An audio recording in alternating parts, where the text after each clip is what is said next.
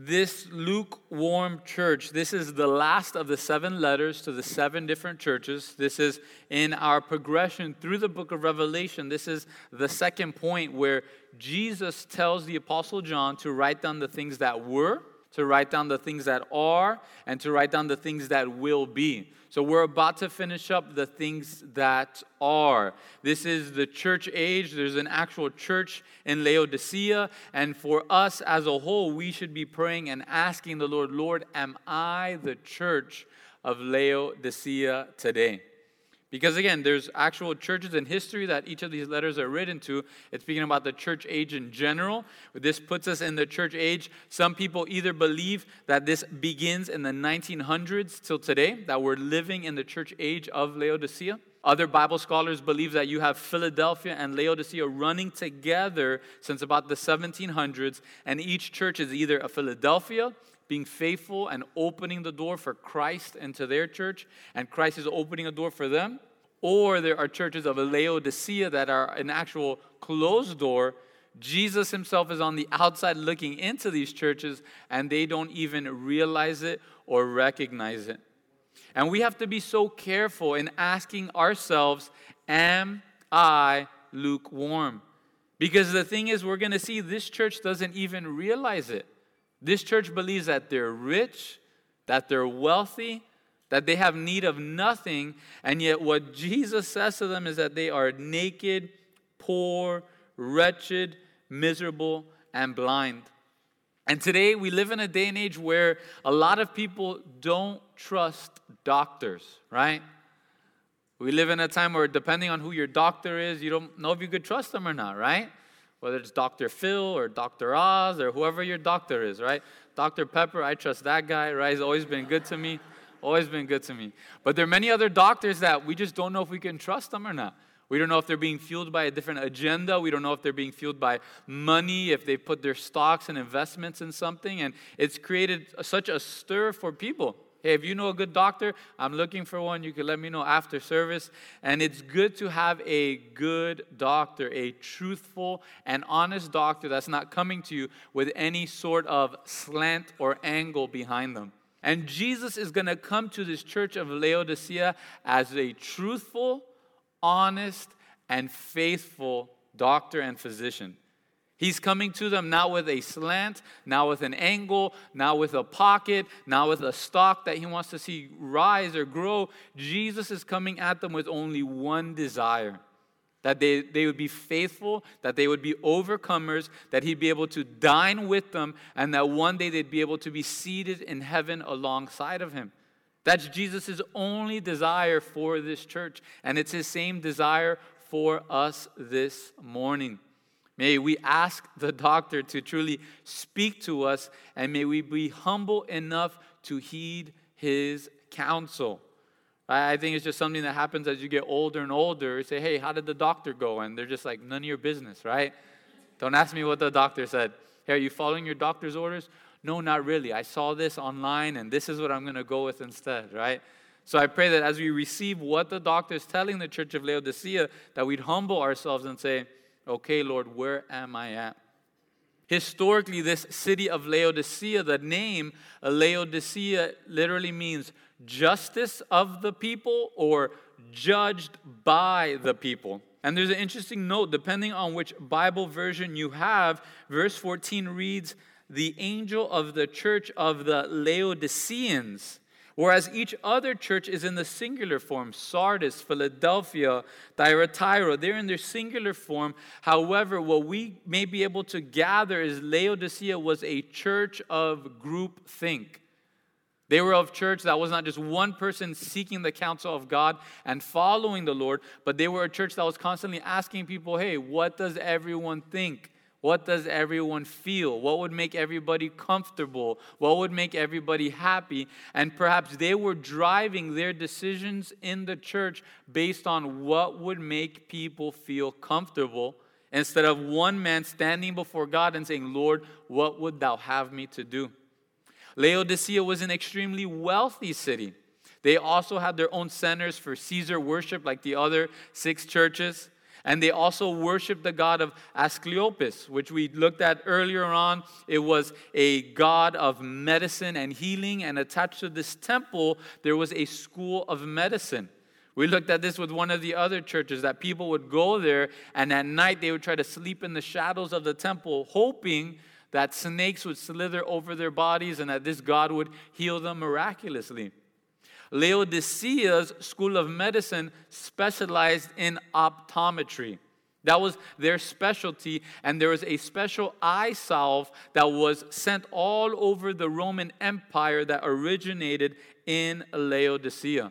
It was a special ointment, special oils, and they'd mix it with dough, and they'd squish it on their eyes, and this would heal their eyes, heal their vision, and this was sent and exported all over the ancient world.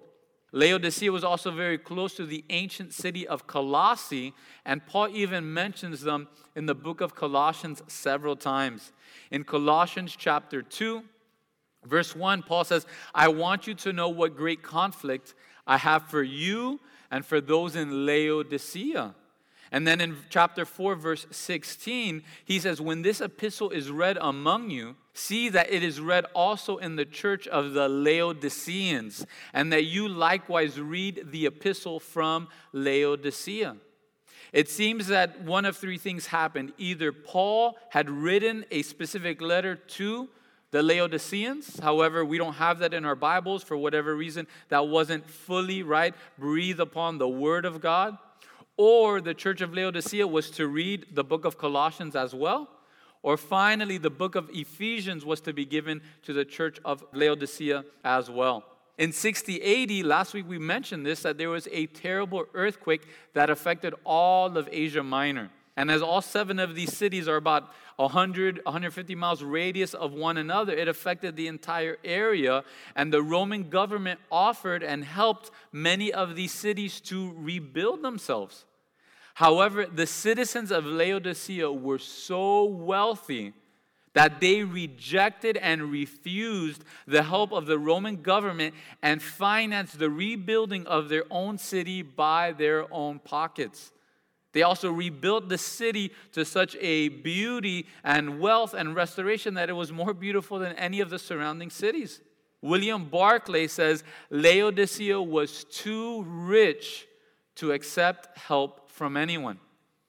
Tacitus, the Roman historian, tells us that Laodicea arose from the ruins by the strength of her own resources and with no help from us. We noticed last week in the church of Philadelphia that they had great dependence on God. And because they were so dependent on Jesus Christ, this is what made their little strength go so far. But here with the church of Laodicea, it's the exact opposite. They believed they were so strong. They believed they were so wealthy. They believed that they had so much goods that they didn't really need God. They were fine without Him. Again, a group of wealthy people, most of their wealth was derived from one of 3 places. That eye salve that we already mentioned earlier, it was exported all over the Roman Empire. They were also known for having a very special species of black sheep. And this black sheep's wool would be turned and spun into a soft, black, and shiny cashmere-like textile. And this was sent all over the Roman Empire as well. And this would be on all the rich people. They put it in their rugs on their homes. And this was very wealthy and very expensive fabric. Finally, Laodicea was right in the center of 2 major highways. So to go from any city east to west, you'd have to go through Laodicea. And to go through any city north to south, you would also go through Laodicea. The only knock on the city of Laodicea is that it was built on a small freshwater stream. And as the city grew and grew and grew, they outgrew this little stream, and now they had to bring in water from other places.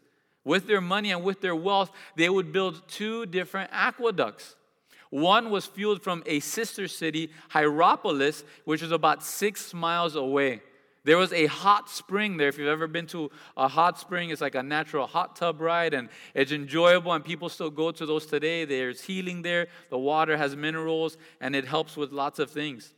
There in Hierapolis, there was a hot spring with boiling water, and they created an underground aqueduct made out of terracotta pipes, and this would draw this hot water 6 miles from Hierapolis to Laodicea.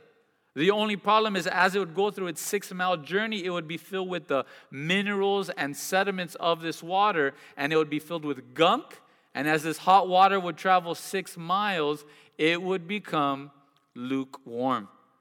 And when people would drink it, it wouldn't be hot water to make tea or coffee or your favorite hot drink, but it would be lukewarm. And with all the sediments and all the sludge, it would actually cause people indigestion and would turn their stomachs. The other aqueduct was actually from Colossae. They were up in the mountains. It was about 10 miles away, and there was a frigid, cold water source up in the mountains. When we used to do youth camp in Virginia, there was this famous cave called the Ice Cave, right?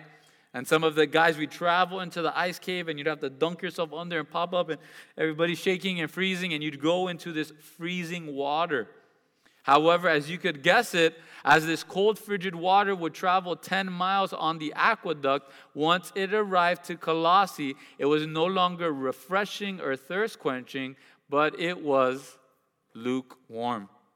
Lukewarm water. This will be important later on as we continue. Jesus writing to this church, that's why the letters may be in red in your Bible. He refers to himself as the Amen, the faithful and true witness, the beginning of the creation of God. Like the church of Philadelphia, Jesus doesn't pull from the list of characteristics in Revelation chapter 1. Instead, Jesus pulls from characteristics found in the Old Testament, and he starts off by calling himself the Amen. And maybe it's weird to us seeing amen in the middle of a sentence, right? For many of us, amen is only at the end of a sentence or at the end of a prayer. But that word amen, it literally means truth or so be it. When we pray and we say amen, we're saying so be it or it is done. And this is a Greek word that, again, just means truth. William Barclay says that Jesus is the personification and the affirmation of the truth of God.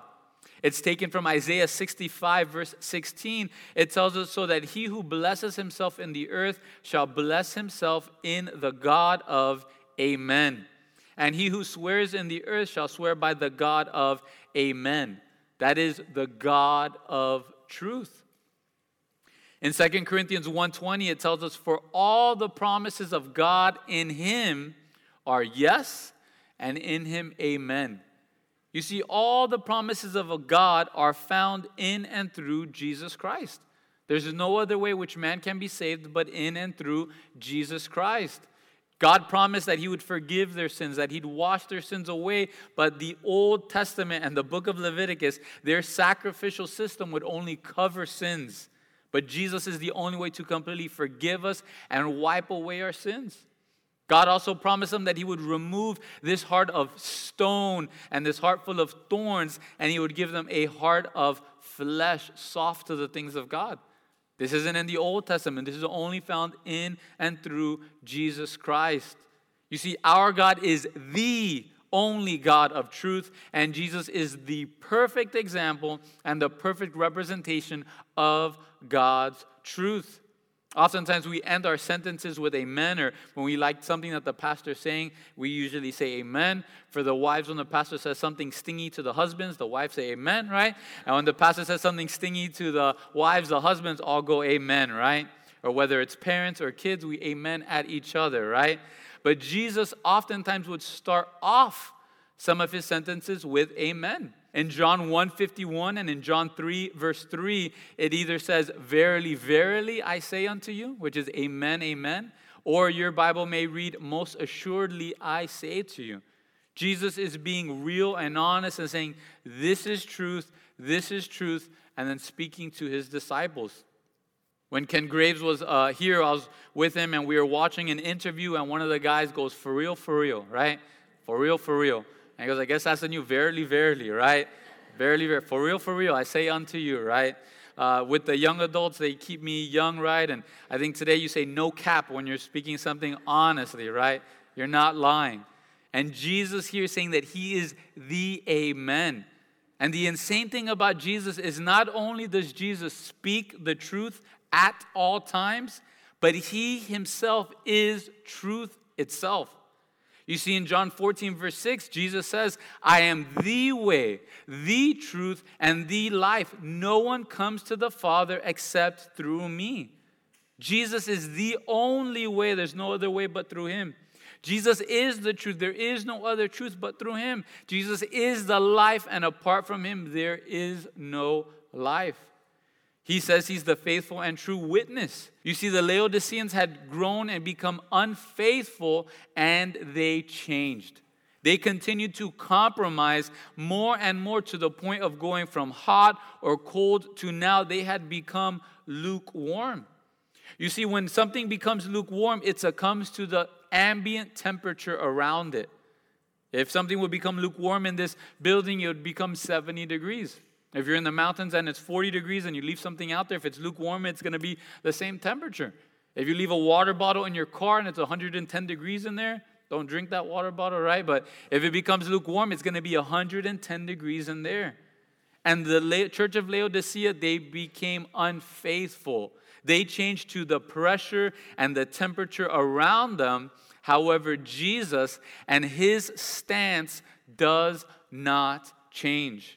And this is a blessing to us if we're like that father saying, Lord, I believe, but help my unbelief. There's a lot of encouragement there. 2 Timothy chapter 2, verse 13, it tells us, if we are faithless, he remains faithful, and he cannot deny himself.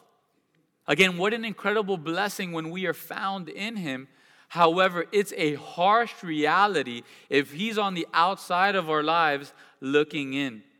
You see, Jesus will not change his stance. If you're trying to make a sin okay, Jesus is never going to agree with it. His agreeableness with sin is zero, and his agreeableness with sin will be zero for all of eternity. Jesus is not the one that repents and welcomes you into his life. We are the ones that need to humble ourselves and repent and turn from our wicked ways. You see, he is faithful. He is true. He does not change. He stands there as the faithful and true witness of God. If we are to be found in him, we need to change. If we need to be found in him, we need to humble ourselves and ask the Holy Spirit to come into our lives and change us and make us new. He says he's the beginning of the creation of God. This doesn't mean that Jesus was the first to be created, but that he is the ruler of all creation. He is the source of all creation, and he is the origin of all creation. Let's turn to Colossians chapter 1. Colossians chapter 1, verse 16. If you remembered Paul, he mentions the church of Laodicea several times in the book of Colossians, and there was a heresy that crept into this church. And the heresy was that Jesus wasn't truly God, but Jesus was just created by God. And many of the cults today don't believe in the Trinity or in the oneness of God the Father, God the Son, and God the Holy Spirit, but they believe Jesus is some type of separate creation. And some scholars believe Laodicea grabbed this heresy and truly believed in it. However, in Colossians chapter 1, verse 16 through 17, it tells us, for by him all things were created that are in heaven and that are on earth, visible and invisible, whether thrones or dominions or principalities or powers. All things were created through him and for him. And he is before all things, and in him all things consist. A little bit of a side note here. Maybe you're here and you're trying to discover what your purpose for life is. Friend, you were literally created for Jesus Christ. Your whole life, your being, your existence was made so that you'd have fellowship with Jesus Christ. You'd have friendship with Jesus Christ. You would know him as that perfect big brother, that perfect master, that perfect Lord. That's our whole purpose for existing. And if we try to go for another purpose, you will find yourself empty, miserable, blind, poor, and naked. Jesus is the beginner of all creation, and he is the instrument that started all of creation. We go back to Revelation chapter 3. Now in verse 15, he says who he's writing to. He says who he is. And now here's his message. He says, I know your works, that you are neither cold nor hot. I could wish you were cold or hot. You see, Jesus knows our spiritual state perfectly and truly. And it's through our works and deeds today that reveal what our true spiritual state is. Again, salvation is faith alone, in Christ alone, by God's grace alone. However, we see his salvation in us by what we are doing for Jesus today, right here and right now. Sometimes we can live on a reputation. We read the church of Sardis. They had a reputation for being alive, and yet Jesus saw them that they had become dead. And God doesn't want us to judge our lives, and God doesn't want us to judge other people's lives based on reputation, whether it's good or bad. God doesn't want us to judge others or ourselves only on outward appearance. I don't know if you've ever been there, right? You have a friend of a friend that only has these negative things to say about someone, and you meet them for the first time, and you're coming in there and you're worried, oh, this person's the worst. I heard this story. And as you talk with them more and more and more, you kind of say, this guy's not that bad, right? What was that person talking about? I don't know what they're talking about, right? Maybe you've been at that other extreme where someone has spoken so highly of someone. They're so incredible. They're so eloquent. They're so handsome. They're so beautiful. And when you meet them and they say their name and you realize it's the same person, you go, man, is this the same person? All this hype? What are they talking about? This guy's a loser, right? What is this person talking about? I don't know if you've been there. Sometimes we think that our reputation is what God sees, but that's not what God sees only. In Matthew 7, verse 16, Jesus tells us, you will know them by their fruits. Do men gather grapes from thorn bushes or figs from thistles? Again, what is the fruit of your life?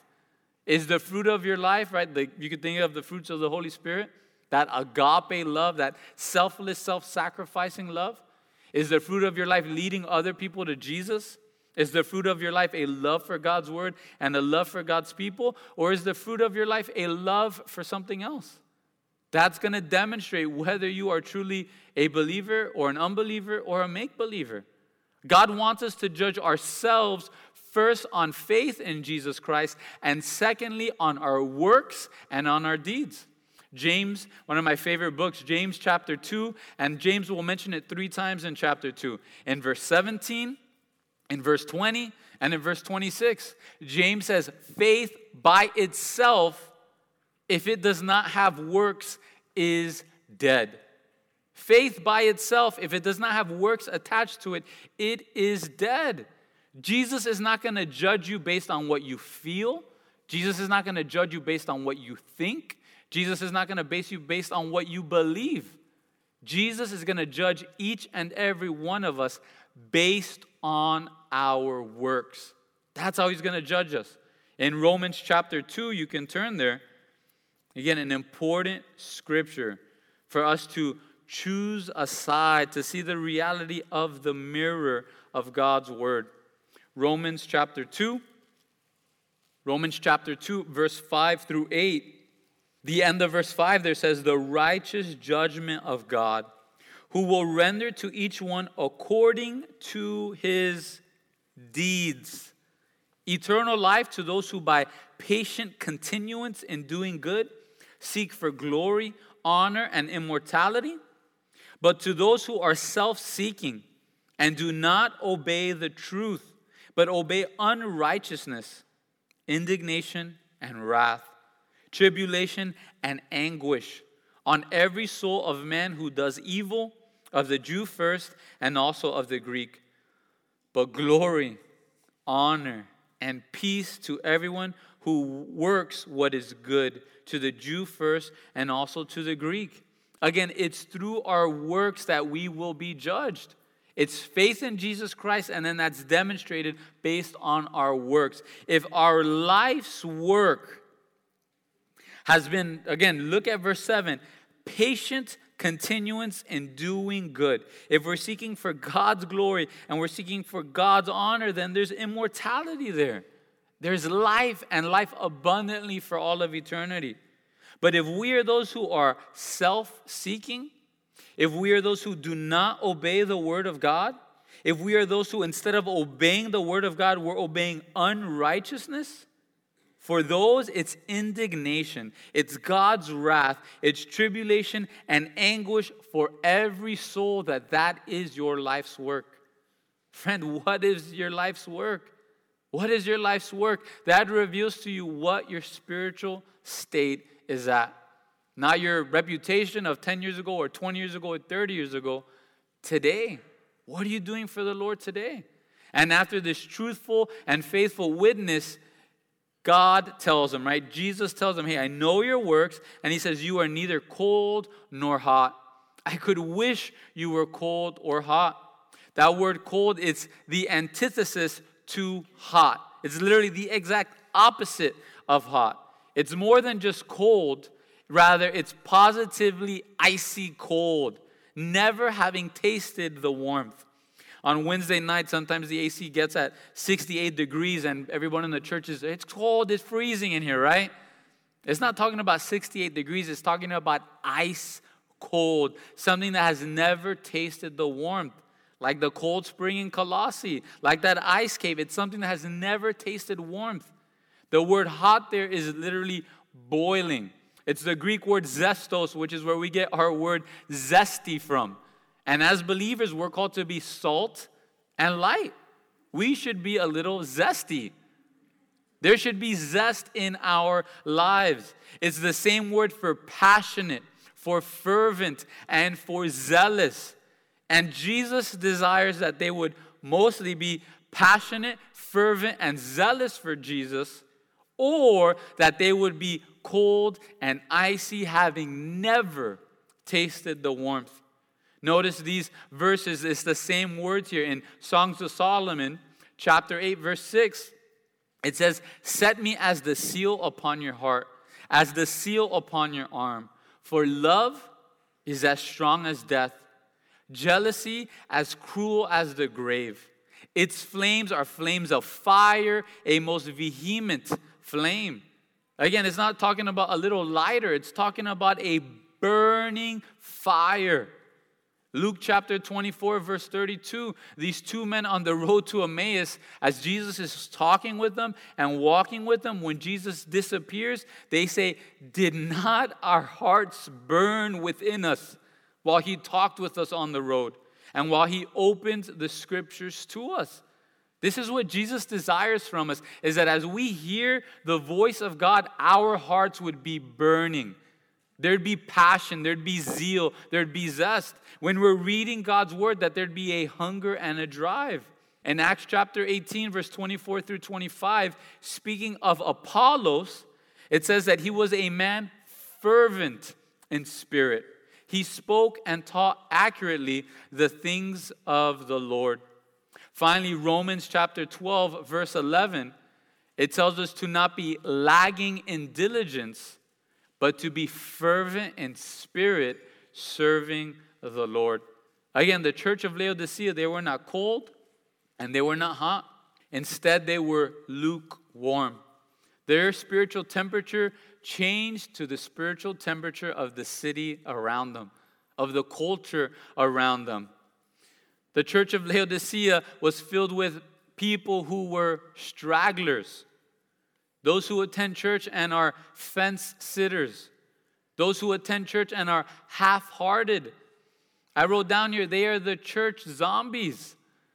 They come out of the parking lot and, right? They just come into church. Maybe worship starts and, right? I don't know. I don't know if they raise their hands or not, right?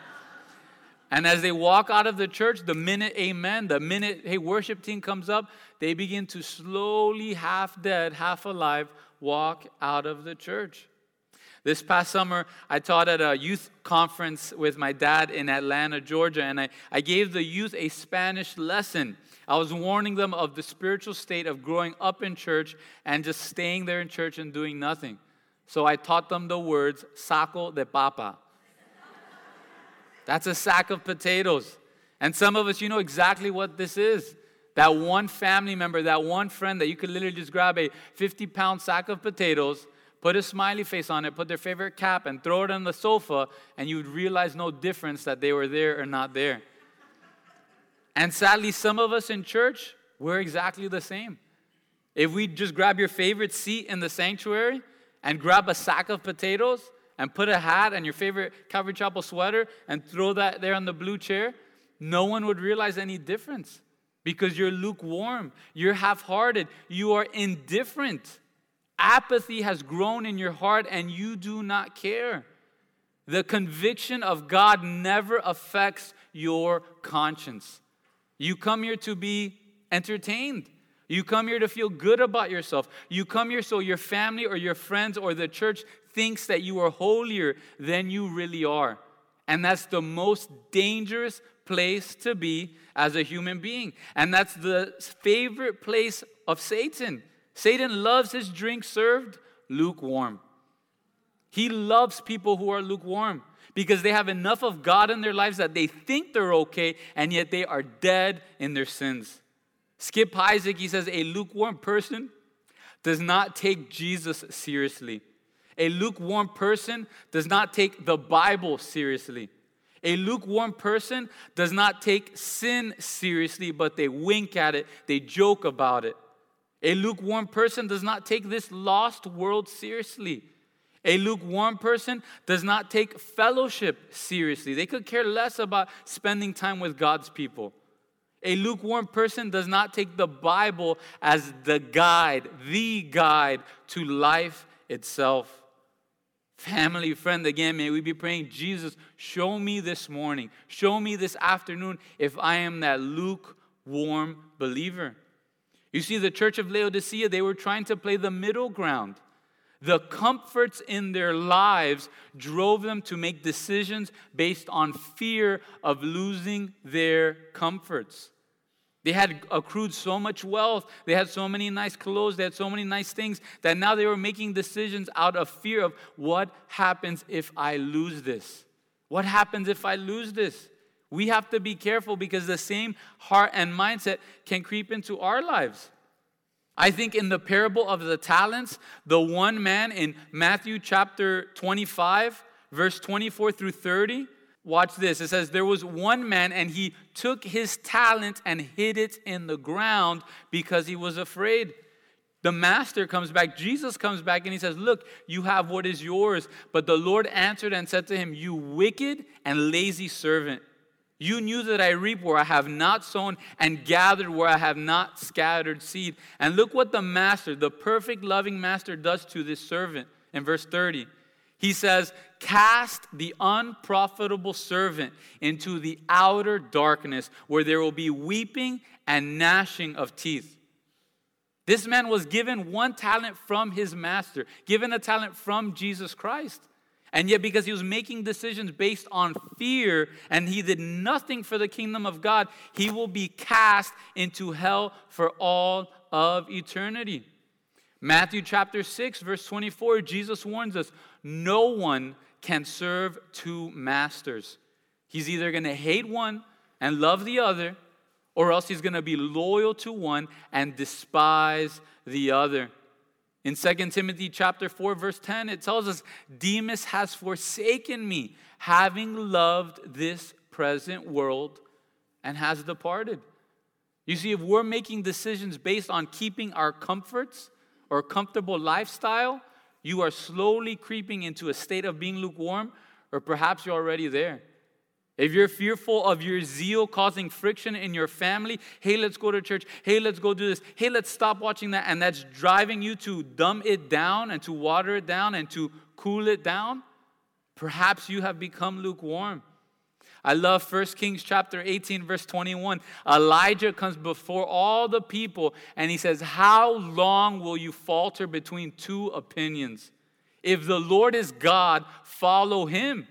But if Baal, follow him. But the people answered him not a word. And this is the same stance Jesus takes this afternoon. He looks to each and every one of us and he says, make a decision. If Jesus is truly God, if every single human being will have to stand before him, if we are found in him through faith, and if our works and actions are for him, then serve him with all your heart. But if there's something else that you think is God, go and serve that with all your heart. If you're trying to make a decision on the biblical aspects of marriage and gender and pornography, make a decision today and serve one with all your heart and see where it leads you. Stop this middle ground. Stop this half in, half out, this lukewarm state. God asks of us. He demands of us this morning, make a decision. Matthew 7:22, Jesus says, many will say to me in that day, Lord, Lord, have we not prophesied in your name? Did I not serve in the cafe? Did I not serve in kids' ministry? I've cast out demons. I've done many wonders in your name. And Jesus will reply to them, depart from me, for I do not know you. I don't know you. There's a warning to us this morning. Do you truly have a friendship with Jesus Christ? What is your work? What are your deeds today?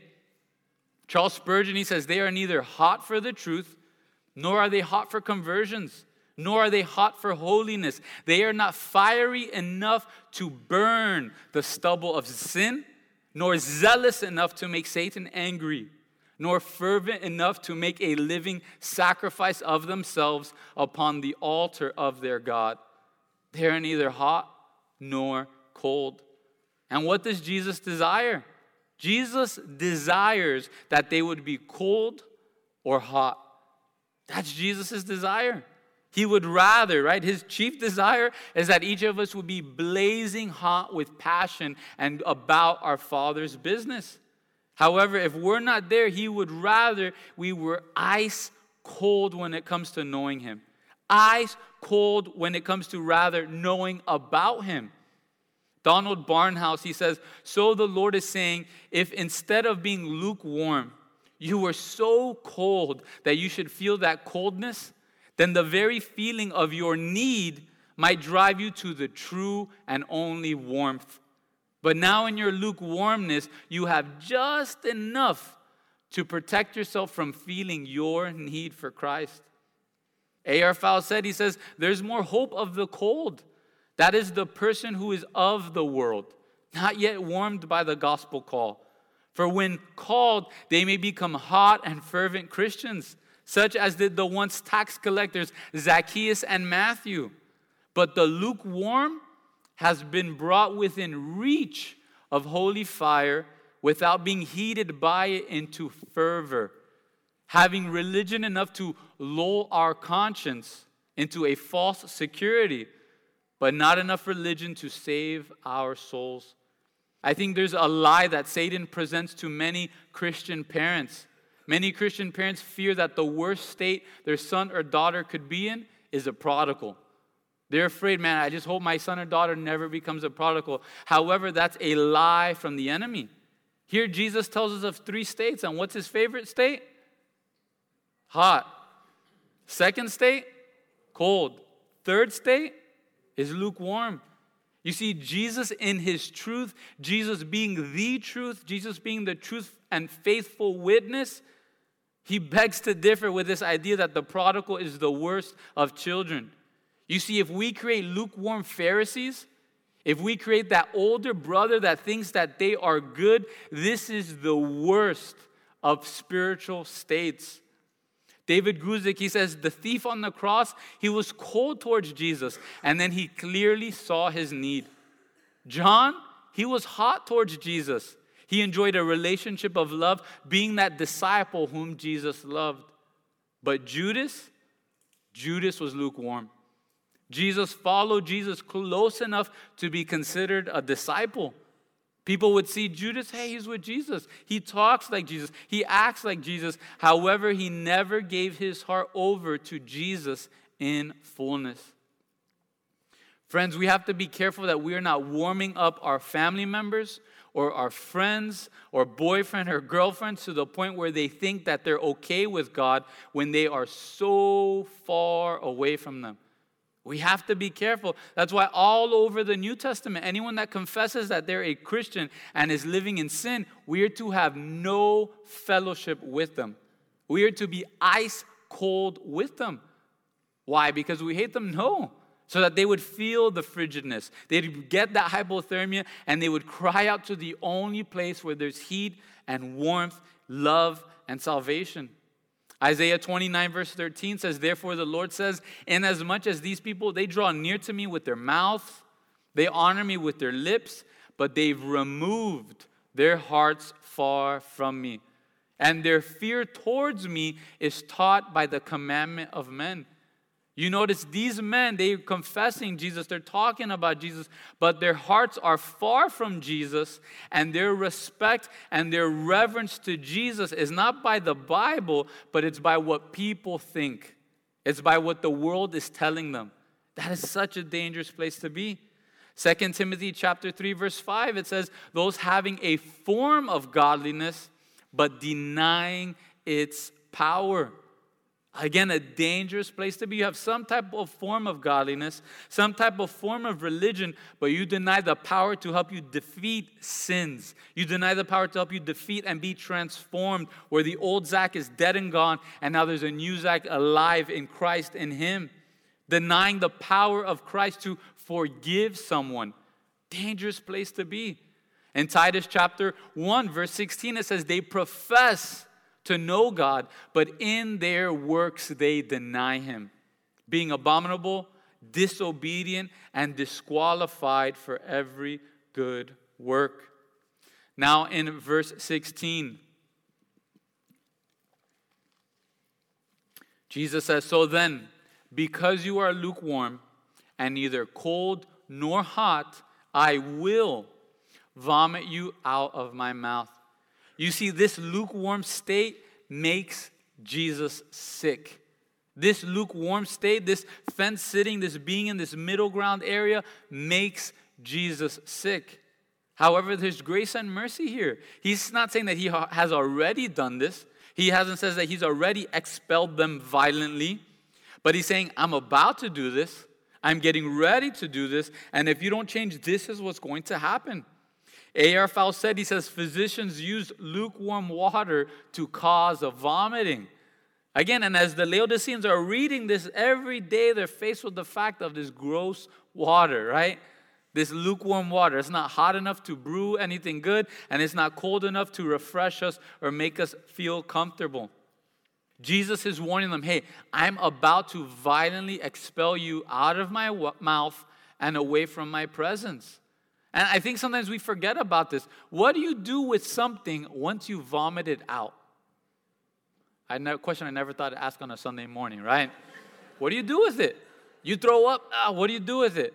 You flush it down the toilet, you let it go on the grass on the side of the road, and you drive far, far, far away from it, right?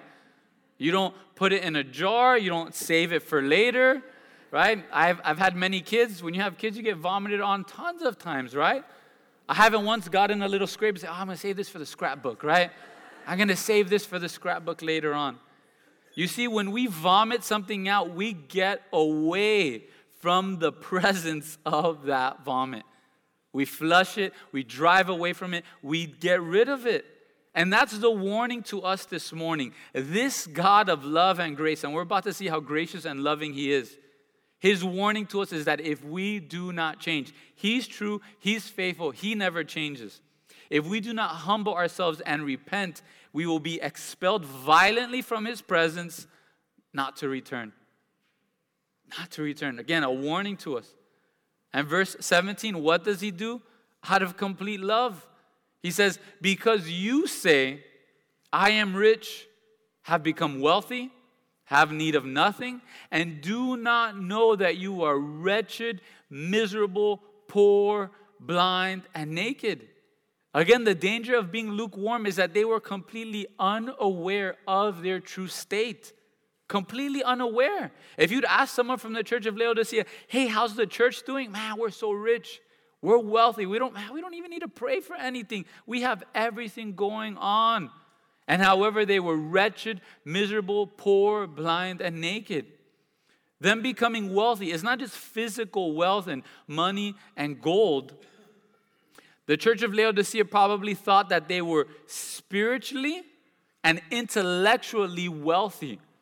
These are the people that look down and scoff at people that have childlike faith. These are the people that look down on people that believe from Genesis to Revelation, the whole counsel of God, and they laugh at them saying, oh, you're so dumb, you're so little, how can you still believe that? I've arrived, I have Jesus, but now I have intellect, and now I really believe what the Bible says. These are the people that scoff at people that just have that childlike faith, that come to God believing that He is who He says He is, that His word is what He says it is, and they believe it and live it wholeheartedly. They think they're wealthy, but Jesus looks at them and says, you are poor and miserable. They think that they're in a good state. They think that because they don't hurt anyone, because they can talk in the right language, because they say the right words, that because they've never offended anyone, they think that they're better than someone else. And Jesus says, you are miserable, poor, blind, and naked. They think they have it all. They think they're above the majority of the church, and yet they are in the worst state possible. They think their life is good, but when you look at the fruit of their life, it's miserable. It's not someone that you look to and you want to be like. It's someone that you pity and feel bad for. That's who the church of Laodicea had become, and that's the warning to us. We need to ask the Lord for spiritual eyes, that we'd humble ourselves. Because our pride lies to us, and we don't realize we are miserable, wretched, poor, blind, and naked.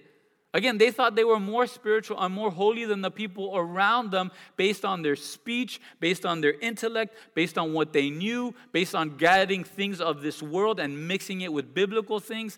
And Jesus looks at them and says, you are wretched. Verse 18, He says, I counsel you. Again, He still gives them a prescription. He doesn't kick them out. He doesn't say, you're done. He says, no, I counsel you. Here's my prescription.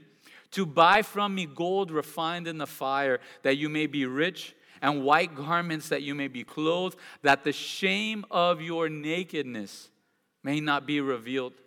And anoint your eyes with eye salve, that you may see. Again, not only is Jesus the perfect doctor, but now He's giving us the prescription out of pure love. And now the warning to us this morning is, will we heed His prescription? Right? I don't know if it's something that as you get older and older, you ask someone as they're getting older, hey, how did the doctor go? None of your business, right? That's between me and the doctor. Don't you ask me about that. Hey, are you following the doctor's prescription? He told me I should do this, but I don't know if I could really believe that guy. I saw this video on YouTube. That's what I'm going to go with, right? There's a danger to us. We think we're one thing. The doctor gives us what we should do, and we don't follow it. I think of my grandma. Sometimes I miss her so much. And one time she went to a doctor's office, and the doctor's telling her, Clara, you're not healthy. This is happening, this is happening, this is happening. She proceeds to go, doctor, I'm fine. And she does a split on the table to show the doctor she's perfectly healthy. Doc, I'm perfectly healthy. Look at how flexible I am. Look at how flexible I am. And some of us, that's how we come to Christ. Jesus is warning us, you are absolutely dead on the inside. If you don't turn, if you don't change your ways, you're absolutely dead. And we come to him and say, hey, look what I could do. I'm still going to church, so that means I'm fine, right? I'm still serving, so that means I'm okay. My friends think about this. My reputation still precedes me, so that still means I'm okay. And Jesus is saying, no, internally you are dead and damaged, and if you don't listen to my counsel, you will be expelled from my presence. Again, this truthful witness, this loving doctor, so gracious, and this counsel to buy gold, I think is in two parts. Let's turn to Philippians chapter 3. Philippians chapter 3. And again, the comparing and contrasting between the church of Philadelphia and the church of Laodicea. Philadelphia, they had little strength and great dependence on Jesus Christ. The church of Laodicea, they believed they had great strength, great wealth, great intellect, so they depended so little on Jesus. And in Philippians chapter 3, verse 7 through, I think this is the first of this two-part process in order to buy gold from our Lord and Savior, Jesus Christ. In verse 7, Philippians chapter 3, it tells us, but what things were gained to me, these I have counted loss for Christ. Yet indeed I also count all things loss for the excellence of the knowledge of Christ Jesus my Lord, for whom I have suffered the loss of all things and count them as rubbish, that I may gain Christ. Again, we need to come to a point where what we once thought was gain to us, we now see it as loss and rubbish. The only way we can come to Christ is leaving those things behind, saying, Jesus, I have nothing to offer you. My intellect doesn't make me a better person. My group speak doesn't make me a better person. My knowing the language or knowing this or knowing that doesn't make me a better person. Again, as far as righteousness, there was no one more righteous than Saul of Tarsus. Hebrew of Hebrews, Pharisee of Pharisees, keeping the law, he says, right, perfect, right on.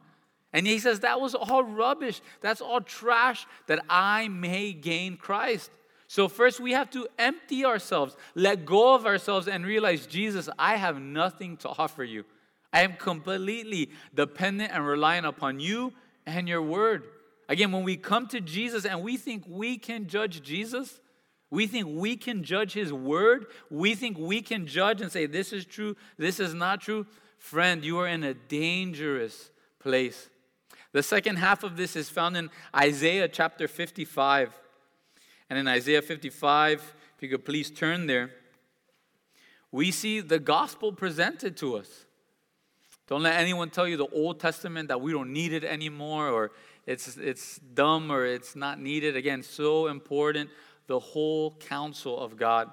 And there in Isaiah chapter 55, and we'll read verse 1 through 7 together. It says, whoever thirsts, come to the waters, and you who have no money, right? Lots of the youth, lots of the young adults, right? Come, buy and eat.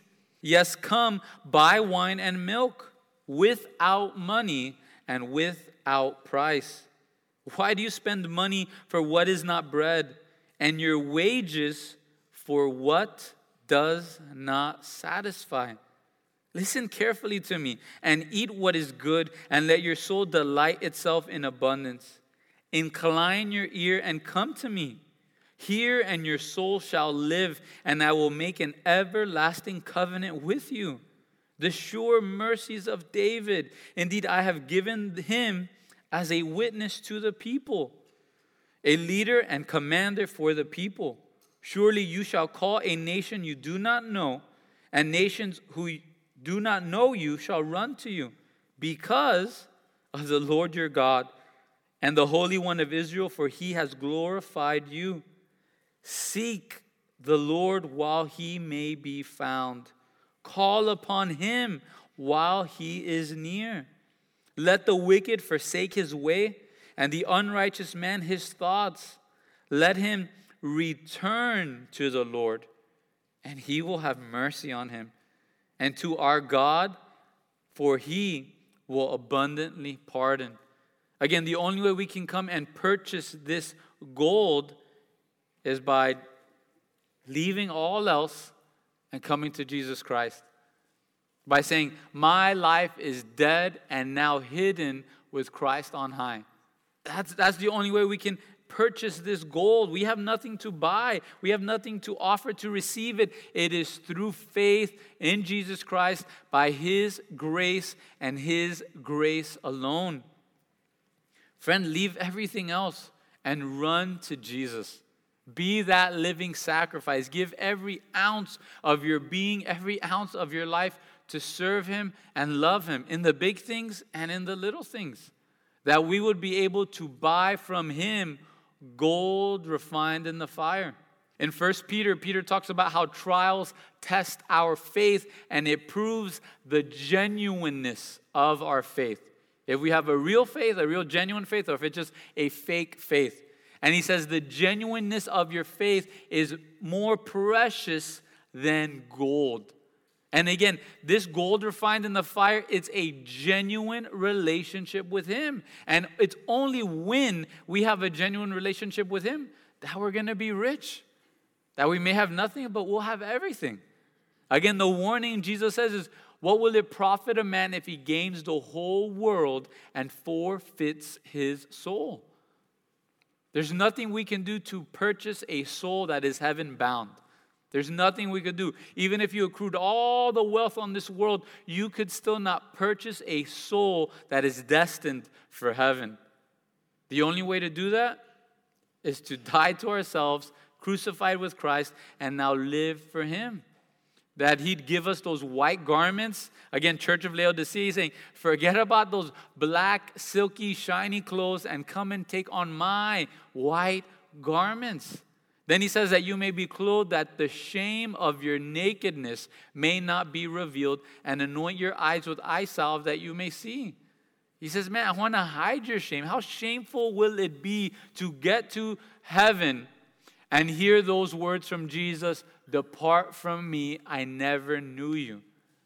What a shameful place to be at. Thinking your whole life you were okay with Him in this lukewarm state, and then you hear, depart from me, I never knew you. What shame.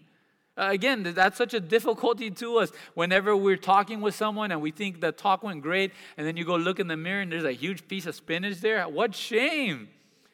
You go to a wedding and you think you look super handsome and great, and you go to the mirror and you got a huge hole in the back of your pants, right? What shame. You have a great study, you taught a great message, and then you check your fly was open the whole time. What shame. And Jesus is saying to come to Him, humble yourselves, repent, and I will clothe you to protect you from that shame. Because family, there's no shame when we're in Jesus Christ. There's no fear. Zero fear, zero shame. He says, anoint your eyes with eye salve that you may see. Laodicea, you guys are famous of this, right? You guys got the commercials, right? Dry eyes, right? And man, you guys have this. Yet you are blind. You don't see your true spiritual state. You think your intellect, you think your ability to not offend anyone and talk in the right way, you think that's what leads to godliness? You are blind and wretched. Come to me. That's what Jesus is telling them. Verse 19, as many as I love, I rebuke and chasten. Again, we may hear these words and say, man, what's up with Jesus? So much hatred. He goes, no, if I'm rebuking you, if I'm chastening you, it's because I love you. I like you. I enjoy your company. I desire your company. And that's why I'm asking you, I'm begging with you, I'm pleading with you that you would be zealous and repent, right? That word therefore is in view of Jesus' love for us, in view of Jesus' rebuke and chastening, we ought to be zealous and repent. Think of Hebrews chapter 12. It says, a loving father chastens his sons and daughters. Don't buy into the lies of this world. Proverbs says if a parent does not discipline their kids, they hate them. They hate them. If you don't discipline your kid, you literally hate them. That's what God's word says. And if we love them, we will rebuke them and we will chasten them. Therefore, be zealous. That word zeal is that same word zestos, right? That we'd have zestiness, we'd have zeal, we'd have that burning passion once again and repent. Ask for forgiveness. Lord, forgive me for succumbing to the spiritual climate around me. Lord, forgive me for not being hungry for you. Lord, forgive me for not caring about your word or caring about your people or caring about you. That's what Jesus asks of us this morning. He doesn't kick us to the side. He doesn't say, you're done with, I'm over you. He's asking us, hey, be zealous and repent. Verse 20 says, behold, I stand at the door and knock. If anyone hears my voice and opens the door, I will come into him and dine with him, and he with me. Again, there's some people that believe other things when it comes to theology, but Jesus is here waiting outside for the person to open the door. He is graciously and humbly knocking, waiting for that person to open the door. And this is how a church has life poured into it once again. He doesn't say the church opened the door. He says, no, you individually, you by yourself, you personally, if you open the door to Christ, that's how life will be born into the church once again. It's not just a huge organization. It's each of us individually that affect one another. Jesus is standing outside and knocking. He's literally on the outside of this church looking in, and they don't realize it. There's a famous painting of Jesus knocking on the door, waiting for someone to open the door. And someone told the artist, hey, you messed up. There's no doorknob on the outside. And he goes, no, that's exactly the way it is. There's only a doorknob on the inside of the heart. There's only a doorknob on the inside. We have to open that door and allow him to come in. It's not just hearing his voice, right? Pay attention here. It's not just hearing his voice, but it's opening the door of our lives. Right? Jesus, he has the parable of the wise man that built his house on the rock. Jesus says it's those who hear these words of mine and do them and obey them. That's the wise man, that we're hearing God's word and we're being obedient to it. The foolish man who built his house on the sand, that will one day the storms will come and there will be a great fall and demise of that house. He says, they hear my words, but they don't obey them. So again, that's a warning to each of us because we're hearing his words this morning, this afternoon, but will we obey them? And notice, he doesn't say, I want to come in and wreck you. I want to come in and send you back to the fields to work. I want to come in and, put you in timeout so we get to heaven. No, he says, I will come to him and dine with him and he with me. And again, so specific. The word dine here, it's not the quick breakfast that we inhale, right? The 2 Pop-Tarts and the coffee on the way to work with one person. It's not even the ventanita, right, at La Carreta where you're having your coffee and croqueta real quick before you run and go to work. This is the last meal of the day. This is after all the work is done, everybody's settled down, and you get to just eat and talk for hours and hours and hours.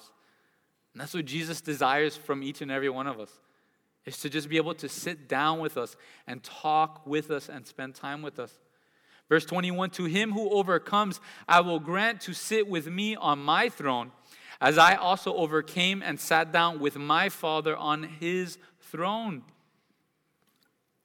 The worst of the churches almost has the best and greatest promise if they would only overcome. If they would overcome this lukewarmness, Jesus promises them, hey, you're going to be with me there in heaven, sitting with me on the throne of heaven. We don't have to stay in this lukewarm state of life. He who has an ear, let him hear what the Spirit says to the churches. Once again, may we be overcomers. May we not stay in this lukewarm state. And each of us, we have some type of passion. Each of us, we have some type of zeal. It's just attached to the one thing we love. You see, Laodicea, they weren't that church, that person that their favorite color is light tan, right? It's not that person that their favorite meal is stale crackers and saltless cheese, right? That person we all know and we love dearly, that they just don't like anything. They get excited about nothing. That wasn't the problem in Laodicea. They had zeal, they had fire, they had passion for their clothing, for their eye salve, for their money. They had passion, just none of it was for Jesus Christ. And the same thing happens in many churches today. We arrive at church like that zombie, like that sack of potatoes. Yet if we were at the Dolphins game, we'd be screaming at the top of our lungs. We'd have no shirts on, stomachs painted out there for the whole world to see, right? We have that zeal. We see a Heat game and a stranger that will never say a word to us makes a basket and we jump up and down screaming. We have zeal. Our favorite TV show, our favorite fictional superhero characters that do not exist, we have zeal. Yet when it comes to the things of Christ, we have no love. Politics, zeal, hunger, fire, burning passion. Seeing our country come back to its former glory, hunger, passion, drive. Seeing money in our bank accounts, our families grow, our children become the men and women we desire them to be. There is passion and zeal there. Yet for Jesus Christ, crickets. I don't know if I could go to church twice. I don't know if I can make that decision with my family. And we have to be careful that we are not dumbing down the passion inside of us to comfort and appease our family members. That's when you're becoming lukewarm. If we are more fearful of what our family is going to think, or our friends are going to think, or our world around us is going to think, we are becoming lukewarm. Again, may we have that zeal. We have that passion, but it's for the thing that we love. Again, man, if it's your anniversary and you give your wife a $10 gift card to McDonald's and say, hey, honey, have a great time. There's no passion there. And there's no passion there because the love is long gone. You have any passion for Jesus? Have any passion to serve him? Zeal, hunger, and vigor to see him do mighty things once again in our lives? Is that there in your heart? Again, where is the love for Christ and all that he's done for us? The worship team can come up and the pastors, and just finish with this quote. Charles Spurgeon, in his sermon, An Earnest Warning Against Lukewarmness, Spurgeon describes the lukewarm church. Super convicting to me, so I'll share the conviction with you. He says, they have prayer meetings, but there are few present, for they like their quiet evenings at home. They are content to have all things done decently and in order, but vigor and zeal are considered to be vulgar. They have schools, Bible classes, preaching rooms, all sorts of agencies, but they might as well be without them, for there's no energy displayed, and no good comes from them. They have deacons and elders who are excellent pillars of the church, if the chief quality of these pillars is to stand still and exhibit no motion and no emotion. The pastor does not fly very far in preaching the everlasting gospel, and he certainly has no flame of fire in his preaching. The pastor may be a shining light of eloquence, but he certainly is not a burning fire of grace, setting men's hearts on fire. Everything is done with a half-hearted, a listless, a dead and alive way, as if it did not matter whether it was done or not. Things are done respectably. The rich families, they're not offended. The skeptical party is not conciliated. And the good people are not quite alienated. Things are made pleasant all around. The right things are done, but as to doing them with all your might, doing them with all your soul, doing them with all your strength, a Laodicean church has no notion of what that means. They are not so cold as to abandon their work or to give up their meetings for prayer or to reject the gospel. Again, family friend, I pray that we'd be set ablaze once again for Jesus Christ. That love for him and that passion for him would overflow, and we'd have no fear of what man thinks or what man can do to us. That our chief desire would be to hear, well done, good and faithful servant. It's not well done, good and fearful servant, well done, good and safe servant, well done, good and middle ground servant. To be faithful is to give all for the Lord. Why? He gave all for us. Jesus wasn't middle ground. Jesus wasn't halfway. God, I have to be perfect for those 33 years. How about, can I be half perfect, right? I have to die on the cross. What if I spend half of the time on the cross, I sort of peace out, and then I come back? No, it was all done to perfection, to all the passion and the desire. So again, may that passion and that desire be in us. That might be too much for you. Know that the Lord, he meets you where you're at, but make that decision today. Like we read with Elijah, make that decision today. Jesus, he's asking you to make a decision today. If he's really God, if every human will have to stand before him and give an account, serve him with all your might. If there's another God, if it's sex or money or fame or another lifestyle, and you think that is God, go and follow that with all your heart. And my hope and prayer is in the frigidness of that, in the cold of that, one day you'll turn back to the only place where there's life and heat.